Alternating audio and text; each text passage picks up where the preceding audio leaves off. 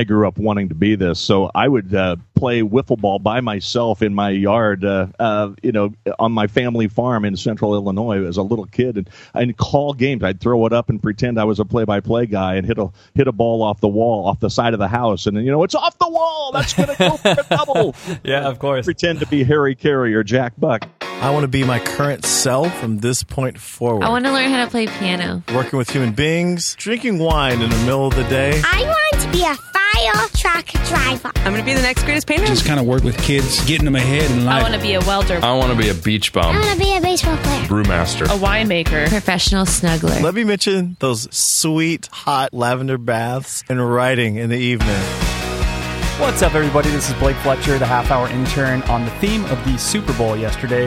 Today's guest is Scott Lynn, who is a sports broadcaster, sports journalist, and most recently also became a sports author. He's written 2 really, really awesome sports books, and his most recent book I picked up and I just really, really liked. It's such a cool, interesting concept where he interviews sports stars about who their idols were when they were little kids. So anyways, we're going to talk about his life as a sportscaster, his life as a sports journalist, his life as an author, all these different things, how the sports world has changed since he's been in it, and just what it's like to be part of such a cool world. So without further ado, here is Sportscaster. Scott, thanks so much for coming on the show, man. Oh, it's great to be with you, Blake. Yeah, so I am fascinated by the sports world and sportscasters and all of that. I got to imagine that there is like no harder job to get in America than being a sportscaster. Is that accurate? Like, how the hell do you get to be a sportscaster? Don't most men want to be related, in the field of sports in some way? Yeah, I think that's absolutely true, and it is difficult, and it's harder these days, I think, than it was in the past. Certainly to have a career with, full-time work, benefits, the whole package. We've seen a transition with the internet and all that to where, people are doing, well, for instance, podcasts and things like that that might be related to sports or whatnot. But the bottom line is I went to school eons ago, back in the mid-'70s, to become a radio and TV sportscaster, a radio TV journalist, basically. And that was I got a degree, mass communications in TV and radio. Such a program does not exist anymore. It's obviously now about the media, social media, and things like that. And I think there'll always be jobs for people interested in sports, but it will be more like, piecemealing a career together and trying to find a perfect niche. When you got that degree, what do they teach in a degree like that? Like, what are your classes like? Well, we had the history of broadcasting. I mean, as far as how we got to this point in time. Back then, you even had to have a license to be on the air on the radio. So you really had to understand everything about the broadcasting business. You had to understand the legal aspects. You had to understand, again, the technology of it all, how it worked. You were responsible for anything that you were saying on the air. And they got away from that at some point along the way. But that's kind of the stuff we studied. Also writing, no matter what you're studying, if you're going to be a journalist, whether it's radio, TV, internet, newspapers, if they're still around in a decade or more, you have to be able to write. You've got to be able to put words together. And I think that you get a really good basis of that. And I'm sure that's what the social media major is now. You're learning all about the various aspects of the technology and how you might be able to find a niche for yourself within that. Yeah, trying to write for people with a incredibly short attention span nowadays is probably what they're teaching.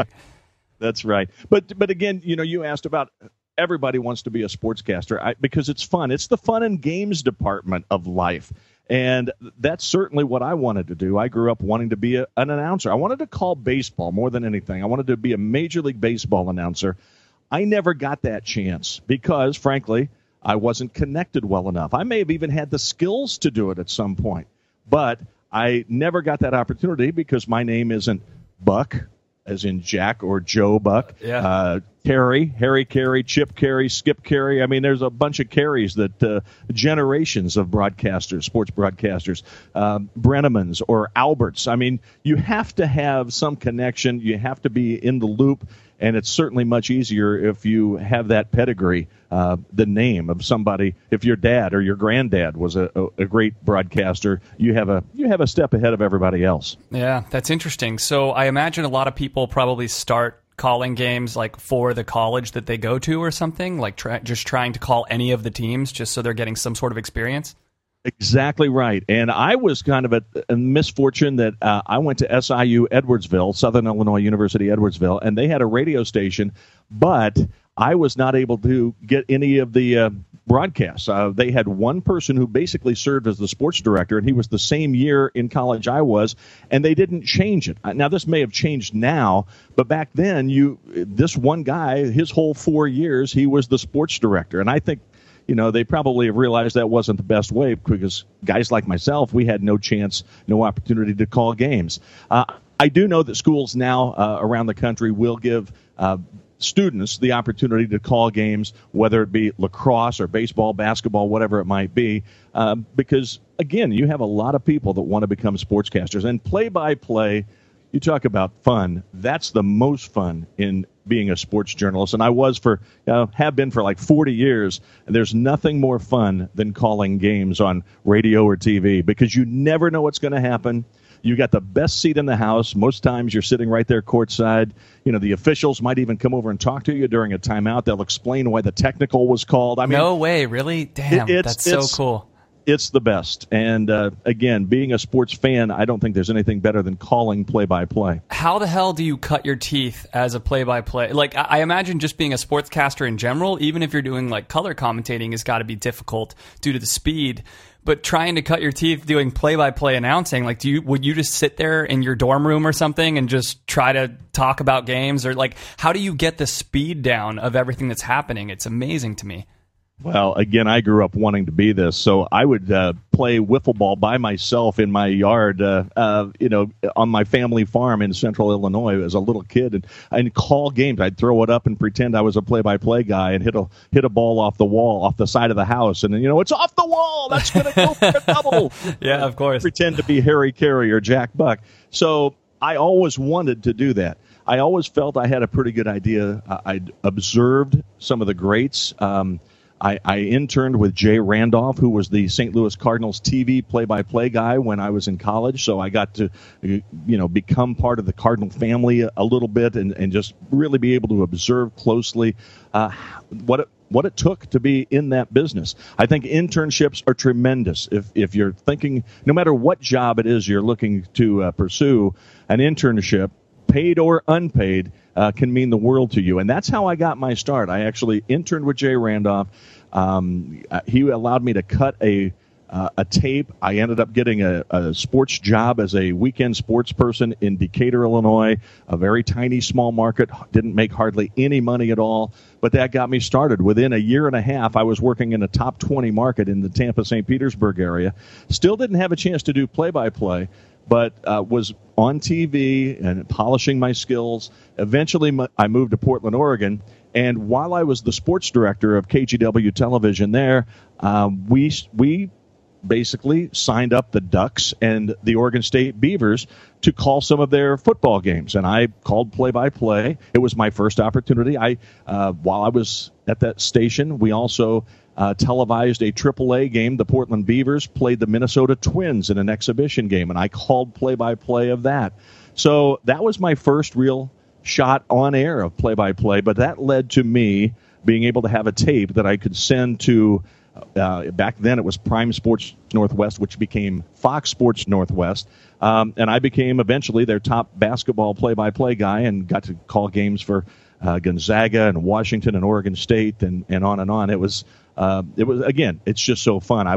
I still had a full-time job at my radio station, so I would have to take my vacation time and some extra days off in order to be able to go do those games. Wow. But I wouldn't have traded that for the world. Yeah. Have any of the teams that you've ever called or the teams that you've worked with won a championship?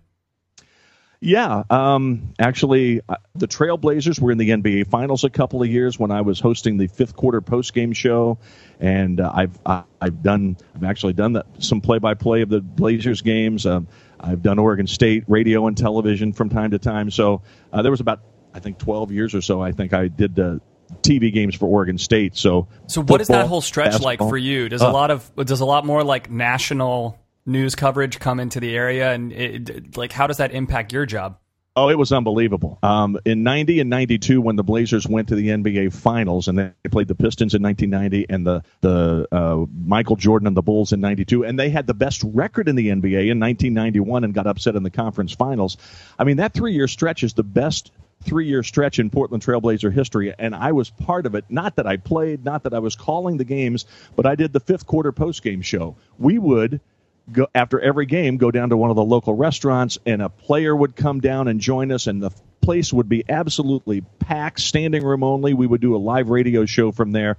It was tremendous. And in 1992, or 90 and 92, we would go out to the tiny little airport where the Trailblazers private jet would fly in, and they would allow the fans to come out there, and as soon as the plane landed, they would open up the gates. We were set up there with our radio station. We would go live, middle of the night. The Trailblazers are home, and we would interview the players as they got off the plane. So, again, you talk about work. Yeah, it was full-time work, but what fun that was. And then, again, in 1992, that was the same year that the Dream Team, the Olympic Dream Team with Larry Bird and Jordan and Magic, I mean, just on and on, they played in Portland in order to qualify. It was the Tournament of the Americas. They came to Portland and played there against all these other international teams. And I was able to interview on my radio show at Nike Town. Actually, they just opened a new Nike store. I interviewed, John Stockton and David Robinson and all these different players. Scottie Pippen. They would come down to the Nike Town through their affiliation with Nike. All these Nike athletes, and I would interview them live in front of a standing room only crowd. So it was the most fun time. Yeah, and the 1992 NBA draft was even held in Portland. So, those were some great years and a lot of fun. Those are the kind of things that you really just cherish when all is said and done. And at the end of my career, after I'd been laid off from my radio station, I still had an opportunity to realize a dream. I had not called a major professional sporting event, but because the Portland Trailblazers regular announcer fell ill and couldn't make a road trip, I got to go on the road with the team and call a couple of games in the NBA. At the same time, exactly the same time, I was working as a fill-in backup for Oregon State, and got to travel to the nation's capital because Craig Robinson, Michelle Obama's brother, was the coach at Oregon State at the time, and he would take a team back to the Washington, D.C. area to play every year. And I got a chance to tour the White House and shake hands with the president and first lady in the Oval Office. The whole first family came to the game the next night, and they stood. I have a picture of myself calling the game with President Obama standing up right behind my left shoulder. I saw that photo. That's so amazing. That's so crazy to do to sportscasting. You got to go to the frickin' White House and meet the president. That's unbelievable. It was. And then again, he shook my hand. I'm live on the air, and I'm like, wow, I just shook hands with the president for the second day in a row. I believe that's a personal best. Yes, it is. Yeah. And how cool, of all presidents to get to meet and talk to and stuff. A president that really is into hoops, it's like he's not kind of pretending like he's into sports because it's the quote unquote American thing to do. He just is really, really into basketball. So that's awesome. In fact, during our White House tour, we were able to go out onto the basketball court, that outside basketball court that's out there by the South Lawn. And we got to shoot baskets and take pictures with the White House stanchion. The baskets had the cushion there that said White House on it. I mean, it's just a memory of a lifetime. And, thankfully I was available and able to do that. And, again, just a great thrill. So through 40 years of broadcasting, I have done it all. I've called greased pig scrambles at the county fairs all the way to to the NBA, a couple of games in the NBA on the radio. And certainly my years as the Fox Northwest play-by-play guy for their basketball games. If it was a live game, I called it. So I did about 50 games a year for 2 or 3 seasons, and I never made it to the major leagues except for that NBA stint, a couple of nights, but I still enjoyed the heck out of my career for sure. What out of all the sports that you've done, what is the most difficult to do play-by-play for? It's all different. Baseball has the most downtime, so there's a lot of storytelling that goes on. You have to be really prepared.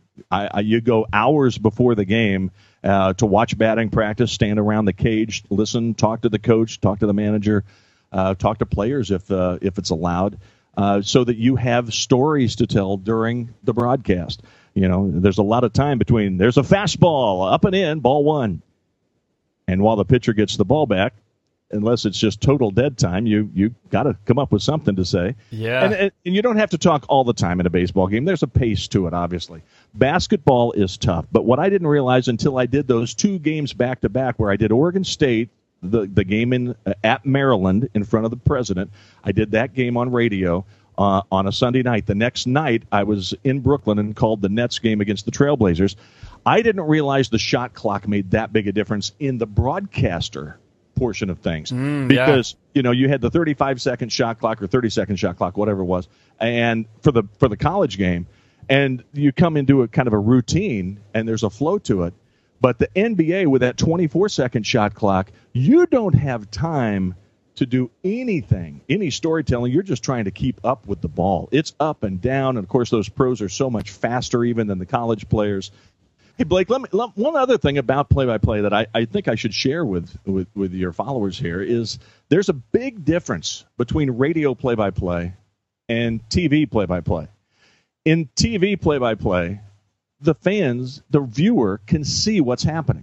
You don't have to say there's a fastball up and in because they're seeing it. But you are you're the eyes for anybody listening to you on the radio. You have to describe everything. You have to tell them that the center fielder shaded over toward left just about 5 steps. You need to say the shortstop's deep in the hole. Set the scene. Paint the picture for them. It's a whole different brand of play-by-play, a whole different style. Wow, and I did mostly TV play-by-play my whole life. And so when I went to do these games on the radio for the Trailblazers, and I probably had only called 5 or 6 games on the radio in my life, and I was desperately trying to keep up with the action. Again, you almost can be exposed if you are in a habit like I was of just kind of letting the picture describe it, as I did on TV, whereas on the radio, again, you're the eyes, you got to keep up with it, and that's where the speed and the pace is really important because you've got to stay up with the action. Yeah, I can't imagine when you talk about it like that. Let's talk about your voice and the voice of a sportscaster. Is that something that you have to perfect? Is this just strictly a God-given beautiful thing you have there? Well, thanks for that. It's funny. I've never liked my voice, and people have told me, "Oh man, I can tell you're on the radio." And I guess it's distinctive enough in that I was here in the Tampa Bay area one week. 2 different people recognized my voice from Portland. They were here traveling on business, and they heard me in a restaurant, and they recognized my voice as being on the radio from Portland. I couldn't believe it. So I guess it's somewhat distinctive, at least for people who've heard me for a long time in the Portland, Oregon market. You don't have to have a great voice. I've heard sportscasters that are shrill, if you will. Yeah. It just depends on again, the connection. Is somebody in your corner? Is the people are the people that are paying the bills, the sponsors? Do they like you? There's a lot of things about that. Sure, it helps if you have a nice voice, something that is pleasing to listen to. Nobody has a better voice than Vin Scully, the longtime baseball play-by-play guy for the Dodgers. Oh my Lord, he's just the best and so eloquent and just such a joy. It's like spending an evening with an old friend every time he comes on the air. Yeah, and that's, I think, what especially in baseball, that's critical to have that. Definitely. All right, Scott, let's change gears a little bit here and talk about the transition in your life and book writing and what kind of led to all this. So you got stage 3 colon cancer, which I just can't even fathom how scary and what's that like. So tell us a little bit about how cancer changed your life and getting that diagnosis and the decision to write Thornridge? Thornridge High School with Quinn Buckner, who had played in the NBA and then later played for Bobby Knight, was the captain of the last undefeated NCAA team. Quinn Buckner played on this team at Thornridge. Thornridge won the last of the single-class system championships in 1971. They came back the next year, and nobody came close to beating them. They were the greatest team I've ever seen. Now, this was my senior year. I was the captain of the team, ranked second in the state, and I saw them because we got upset in our own regional, so we never got a chance to play them. But I saw Quinn Buckner at a Trailblazer game. He was working as an analyst for the Indiana Pacers. He's a vice president of the Pacers. But I'm sitting there having dinner with Buckner, and I said, "Hey, Quinn, I just want you to know I'm from Lincoln, Illinois, and you might remember that was the team that was ranked second behind you guys. We had kind of looked at your team, and I would have guarded you if we had ever got a chance to meet you, and you'd have probably kicked my ass." and he looked at me, and I'm 6'5", and about 250, 260, and he says, "No, man, it looks to me like you could have played back in the day." And I said to him, "Well, I was 6'5", 6'6", but I was only about 165 pounds. And Buckner, who was the National Athlete of the Year, All-American in football and basketball, says, "Oh, yeah, I'd have kicked your ass." That's great. So that got me thinking, oh, man, somebody should do a book. Again, it's this particular team, Thornridge High School, is still legendary. It's still regarded the best team in Illinois history. John Wooden recruited Buckner. Bobby Knight got Buckner with his recruiting efforts. So it was a story that I thought needed to be told. And one night in June of 2008, I woke up in the middle of the night and said, I'm going to be the one to write that book. And I got up and I literally went to the Illinois High School Association website, and they had in their history, in their archives, they had a picture of the team and listed all the players, and I printed that out, and I said, I'm going to get to each of these guys. So I started pursuing interviews with all the players on that team and the coach as well. I tracked them all down and managed to find them and conducted interviews with basically 90% of the people who were on the Thornridge team or who played against them in the state championship game. I talked to broadcasters. I talked to writers who had covered them. Bottom line, it was just a labor of love. It was just, I thought, man, this is going to be a great story. What I found out was that there was a great element of integration, a black and white issue of this. It was the early years of desegregation. Buckner's mom and dad were educators. They marched for integration of that previously all-white school, Thornridge, and helped lead to integration. So there was a whole backstory I did not know. So while this is all going on, I think I had like one or two more interviews to complete, and then I was going to be done, and I could start writing the book. Christmas of 2008, I felt like a kick in the stomach. I felt like I had food poisoning, and I told my wife, oh boy, this is not going to be a fun night. But it wasn't food poisoning. And 3 days later, I ended up in the emergency room. They took a CAT scan and said, I'm sorry, you have classic colon cancer. The surgeon is on his way in. You will have surgery as soon as he arrives. Whoa. They told all right. So out of nowhere. Out of nowhere. So it's not like you go home or you start doing chemo for a while or what. They need to do surgery right away, and you don't leave the hospital. They didn't tell me this, but apparently my colon was fragmenting and it was bursting. And if I had waited an hour, I would have died. Whoa. And so they took out 2/3 of my insides. It's about 7.5, 8 hours of surgery. I was in the hospital for 2 weeks. When I got out, they waited a month to allow me to get some strength back, and then we started chemotherapy for 6 months. It was during that chemotherapy that I went to my oncologist every other Monday, and while those chemicals were being dripped into my veins, I transcribed the interviews for my book. Kind of a blessing in that I wasn't thinking about myself. I wasn't feeling sorry for myself. I was desperate to get this book done because I had interviewed the coach in his home. I'd even flown to Peoria, Illinois, where he was living at that time, and he invited me into his home. I went through his scrapbooks with him, and we talked about every game, all the players. I had dozens, I can't even recall. It must have been close to 75 or 80 hours of tape that I had to transcribe. So while I was sitting there getting chemo for 6 months, basically, I was transcribing those interviews and preparing to write the book. And eventually, once chemo ended in July of that year, I took a couple weeks off, went and saw Peter Frampton as kind of a reward to myself, watched him play, best concert I'd ever attended. Thankfully, I was survived to do it. And then started writing the book. I wrote it in August of 2019 and got it out right around Christmas time. But it was well received. It was a labor of love. I got it done, and it was it's very rewarding because the coach and the players reconnected after decades apart. Wow. And the coach what a beautiful thing.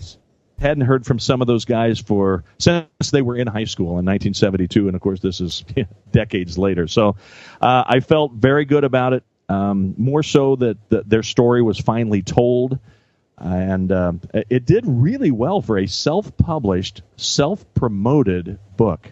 I mean, we sold about $100,000 worth of books retail. Now, I didn't make that much because my royalty was extremely small. I didn't get anywhere close to that. But when you think about a self-published book and to be able to sell $100,000 worth of them, that's pretty good. Yeah, that's amazing, man. What an amazing, wonderful thing that you decided to like. I just think about the months of you going through chemotherapy, like what that would have been like if you didn't have the book to be working on. Did you think about that a lot?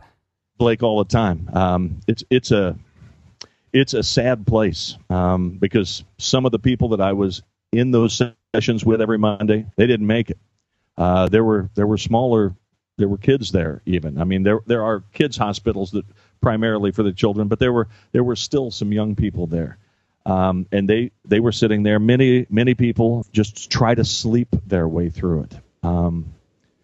It's depressing, and for me, I was able to just bury myself, put my headphones on with my laptop, put the audio files in, and transcribe those interviews. And it was definitely a key to me getting through all of that. I ended up with a half-page story in the New York Times, a Sunday edition, featuring me holding up a copy of the book, basically indicating Scott Lynn beat his deadline.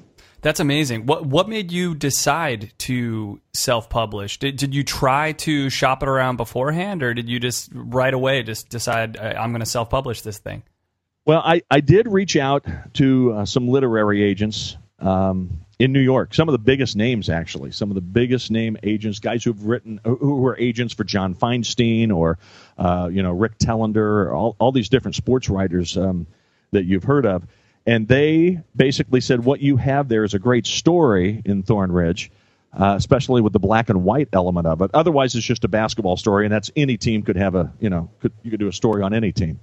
But the bottom line was they liked the backstory a great deal, but they said, you know what, it's just going to have regional interest. And the publishing companies at that time, they were, unless you could absolutely guarantee it was going to be a New York Times bestseller, they were not going to sign you up to do a book. Yeah. And we got into, many novels might get in, that's kind of a different genre. So but as far as a true story nonfiction book, they basically said you have no chance. Now, I did have one small publishing company in Central Illinois, Blake, that did express interest in doing the book. I had reached out to them, but there was little or no advance being offered. The cash money you get for writing a book, and then that goes against your sales, and eventually, hopefully, you get some more money on royalties. But they weren't offering an advance. They were going to just publish the book for me, and they wanted my book to fit their format for sports books. It would have to retail for $19.95, and I would get a very small royalty from that.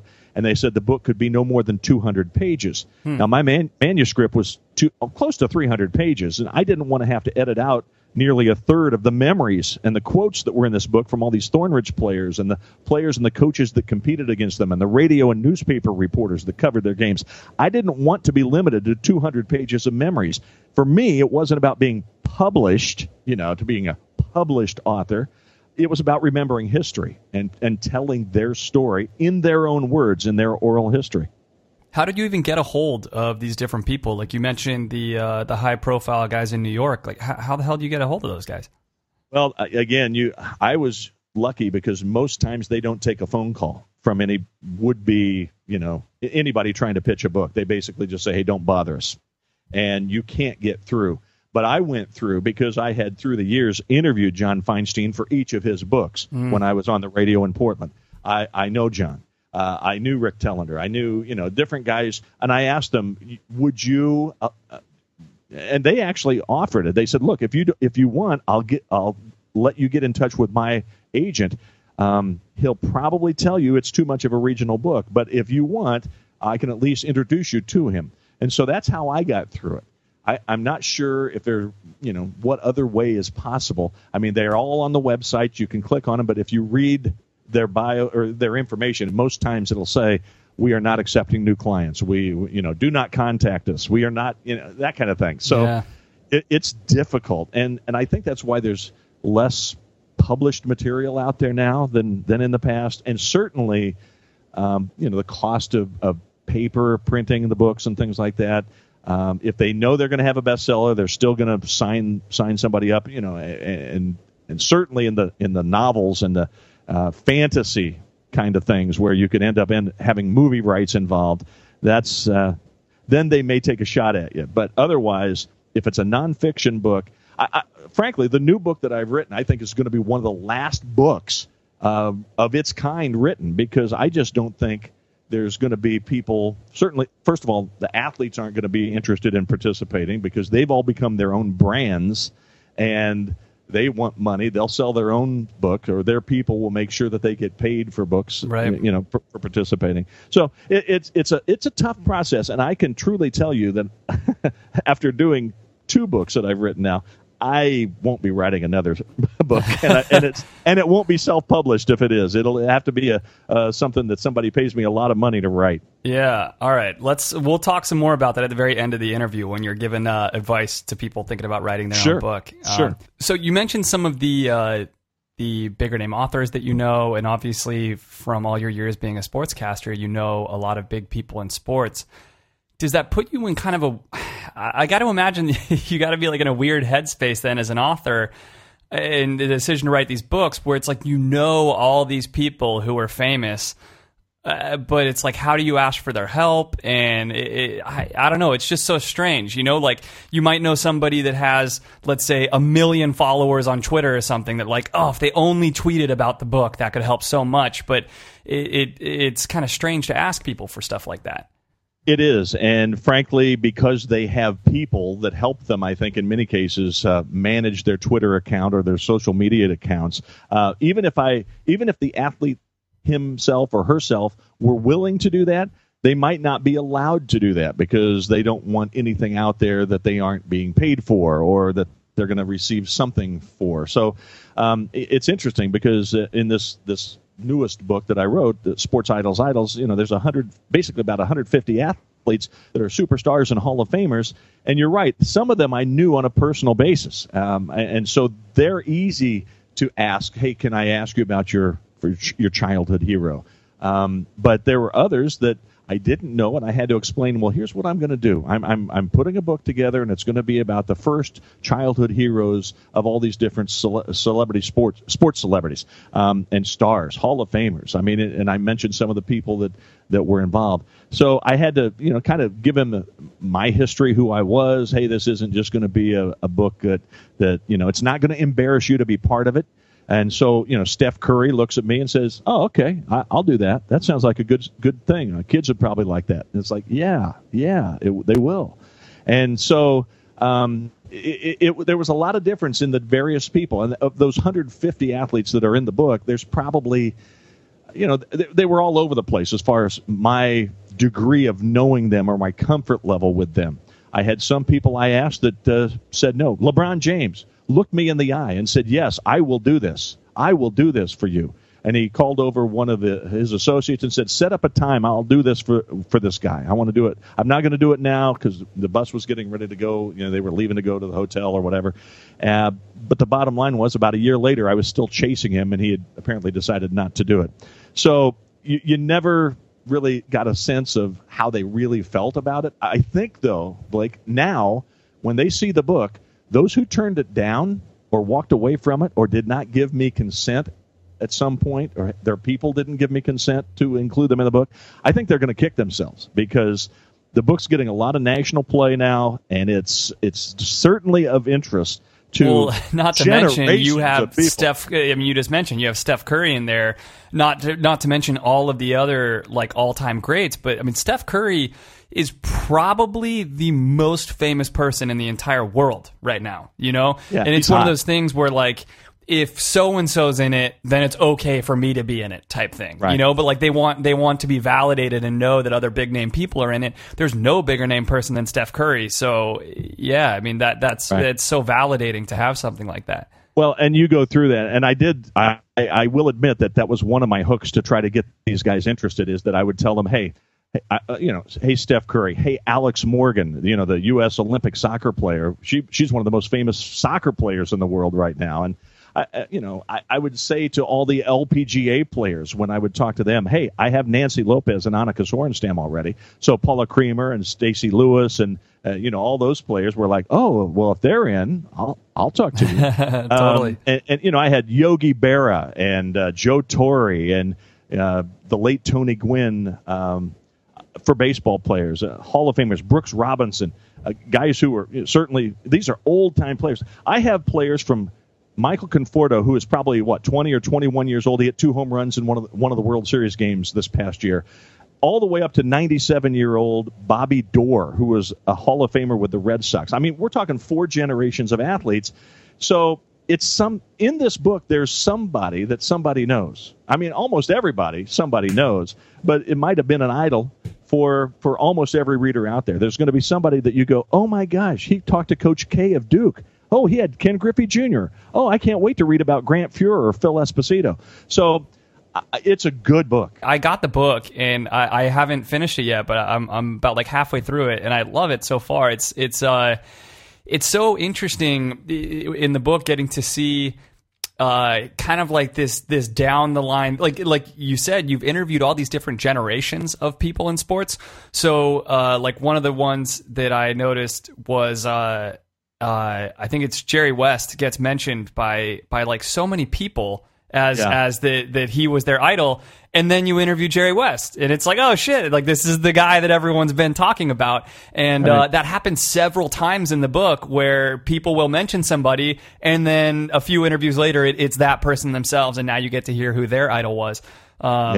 Which, if I'm remembering correctly with Jerry West, then he said that he didn't have a childhood idol, which was a little bit of a bummer. But yeah, it was, and that's it was interesting. But the reason he didn't have one was he lived in West Virginia, he grew up there, and there were no pro sports teams nearby, and he was kind of having a rough childhood. Yeah. In his home, it wasn't the most loving home situation. His father was not necessarily nice to him, and he escaped by playing sports himself. So he had an idol, kind of, in that it was him. I think just being able to go out and play and be the best that he could be. And he said he eventually, he had some people that he looked up to. And did you find that athletes would be kind of more real with you when you were talking about them for sports idols than they would be other times? Like, I think all sports fans get really frustrated when you watch athletes get interviewed because they just, they spout off the exact same stuff every single. Yeah, we played really hard. We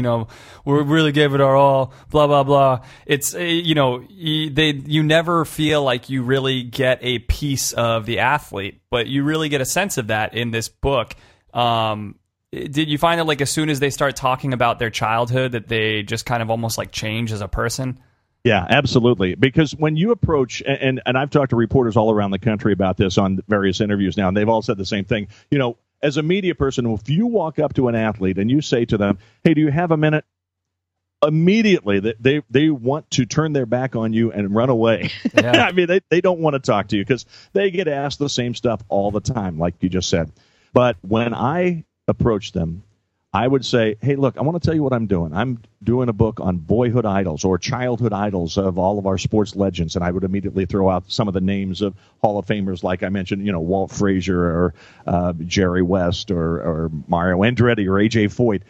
People that I've talked to, they're going to be in the book. Or, certainly Steph Curry, Klay Thompson, Dwayne Wade, Dirk Nowitzki. I mean, you just throw out these names. But as soon as you would say, all I want to do is ask you about your childhood idol, you could see their eyes kind of soften, their facial the look on their face would change a little bit. And within just mere moments, you could sense that they were thinking back to when they were little kids and who they looked up to, who they idolized, who they were dreaming about being like. And you're right, they open up. And that happened over and over again. One of those stories, Stacey Lewis, the LPGA player, she's talking to me about when she was diagnosed with scoliosis, a curvature of the spine at age 11. She says she wore a back brace for more than 7 years. She wore that brace 18 hours a day, taking it off only when she was playing golf. But Blake, at 18 years old, she had surgery in an effort to relieve the pain. A titanium rod and 5 screws are inserted into her back. She rehabs for a year and soon becomes a 4-time All-American golfer at the University of Arkansas. She turns pro, and in 2013, she ascends to the number 1 ranking in all of women's golf. And she says it was all because of my parents, my childhood heroes. They helped me through the tough times. There's so many stories of inspiration and so many stories. The former Brooklyn Dodger pitcher Carl Erskine talking about his son Jimmy, who has Down syndrome and is an adult now and still incorporated into society, into the community, and the changes and how things have changed through time, partly because of people like Jimmy.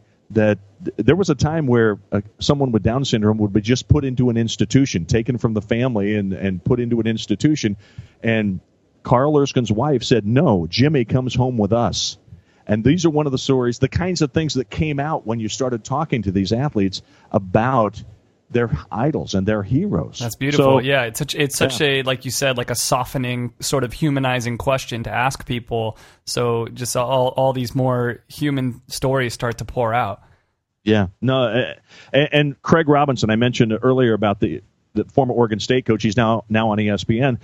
He told me he was a standout basketball player at Princeton, Ivy League Player of the Year back in the early 80s, a couple years, became a head coach at Oregon State and Brown.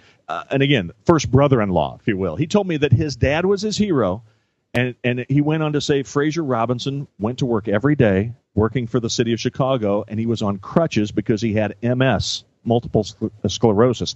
And he says his father worked every day and still found time to play ball with Craig. He would come home and play football or softball or basketball, whatever was in season. So Fraser Robinson was such an inspiration to his children that even these many years later, Craig Robinson tells that story with such feeling and love for his father. It's amazing. That's so cool, man. All right, so when this thing airs, the Super Bowl will have been yesterday. Yeah. So, okay. So are there any Super Bowl ties in the book? Like anybody that you interview that's either in the Super Bowl or stories told about people that are in the Super Bowl? I do have a story about Peyton Manning. I tried to get to the Mannings and could not. Some of the toughest people to try to reach were the guys that are still currently playing, the active players. But I did get a story about Peyton Manning from Stan Brock, who was an offensive lineman for the New Orleans Saints back when Archie Manning was the quarterback of the Saints. And Stan was blocking for Archie. They were great friends. They stay in touch even to this day. But Stan tells the story that he took Peyton Manning and his brother Cooper fishing because he said Archie hated to fish. So I took him fishing out on this little pond. It was on this ranch, and a friend of theirs, I guess. And he says the fish weren't biting. So Stan let the Manning boys get into his beat-up old Chevy Blazer, put a pillow behind him so that they could reach the pedals on the floorboard, and just let them drive around this ranch with he just said, don't break through any fences, just stay on the grounds, but just drive like crazy, knock yourself out. He said they found a mud hole and they drove it through the mud, and so all of this stuff. So that's kind of a cool story, but what's really neat is that Peyton still remembers that because a friend of Stan's many years later, and I think it was at a Super Bowl a couple of years ago, came up and tapped Peyton Manning on the shoulder and said, Peyton, I know who taught you how to drive. And Peyton turned around and says, you must be talking about Stan Brock. So it did have an impact that the young Peyton Manning remembered that Stan Brock was a guy who let him get behind the wheel for the first time. That's so cool, man. What great stories to get about people. It's so awesome. It was a lot of fun. And again, thanks to all the players for sharing because there's so much in the book that I think can inspire kids. Obviously, they won't know who some of the old-time players are, but there's still great messages. I mean, they'll know certainly the current players. But, I mean, there's a former Major Leaguer, Bill Kruger, who I think passed along a very powerful message to kids and their parents. Basically, he says that the most important thing kids can do is dream. He says that he was a kid with dreams. He wasn't even the best player on his high school team or his college team, but his parents let him dream. They didn't burst his bubble. They let him go for it. He ended up in the major leagues for many years. He still is a broadcaster for the Mariners up in the Northwest. He says, and this is the powerful part, I think, you own your dreams. They're yours. Nobody can take them from you. Give it all you got.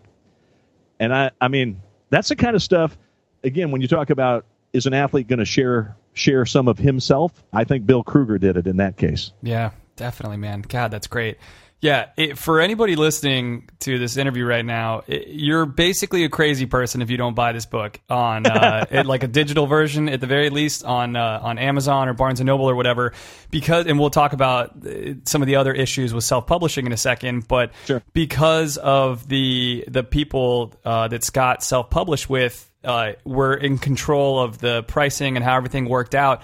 I know, like right now anyway, so like I bought this book last week. You can get the Kindle version, which I read most of my books on my Kindle. You can get the Kindle version for $4 on Amazon. So if you have like an iPad or anything digital, if you just got a few bucks, you have to buy this book because there's so many great stories, and to get it for $4 is absolutely absurd. Yeah, it's a steal at that price, I'll tell you. And again, it's Sports Idols, subtitle First Heroes of Our Heroes. The Kindle version or the ebook version is the cheapest, the best value. Since the book was 569 pages, the self-publishing company said, well, for us to print it, to produce it, it has to be retailing for $26.95. Well, I'm not sure everybody wants to pay that. It is available, obviously, on Amazon for a little bit less than that, but that's the retail price, and I couldn't do anything about it. Yeah, so talk to us about some of the other problems with self-publishing, if anybody listening is considering writing a book. So one is obviously no real control over price. You have a Kindle version that's $4 and a regular version that's $27. That's pretty strange. Like what are some of the other issues that you've had? Well, let me go back to Thornridge as part of this, because I knew nothing about the book business back then. It was my first book, and I didn't know, in addition to everything else that goes into self-publishing as far as getting the manuscript in the proper form and the spacing and the proper fonts and and on and on and on, I didn't know that to use a picture in a book, I had to have written consent from the person who took the photograph, the person holding the camera when the picture was taken. I mean, if I take a picture, and this is crazy, Blake, I had no idea about this. I know professional photographers might know this, but if I hand my camera to someone to take a picture of me, the person I handed the camera to owns the rights to that picture. Did you know that? That's crazy, That's bizarre. Man. That's crazy. But it's apparently true. I've heard that now from professional photographers who say, yes, that's the case. Now, in Thornridge, I wanted pictures of that basketball team so people could kind of visualize who I was writing about. I was very fortunate to locate a couple of people who took hundreds of photos of that 1972 team for their community newspaper or whatnot. They gave me permission to use all of the photos. I also wanted to use 3 Associated Press wire photos that somebody had given the team's coach back in the day. He still had them. And I also inquired if the AP had any more photos of the team. Well, it turns out AP only had 1 photo, and it also turned out that if I wanted to use any of those pictures, even the ones that the coach had been given, I had to pay AP hundreds of dollars. It was something like $500 if the photo was going to be full page, $300 if it was a half page. And so that added to my expense. Yeah. And again, they assign various people to you to help you with every step of the book, cover design, format, layout, print size. Not an easy process, especially for somebody who may be doing it the first time. And even after the manuscript is turned in and you think you're done, it takes a month or 2 to go through the process of making changes to get the book the way you want it to look, the cover. Depending on which self-publishing company you choose, you might also have to pay for each thing along the way.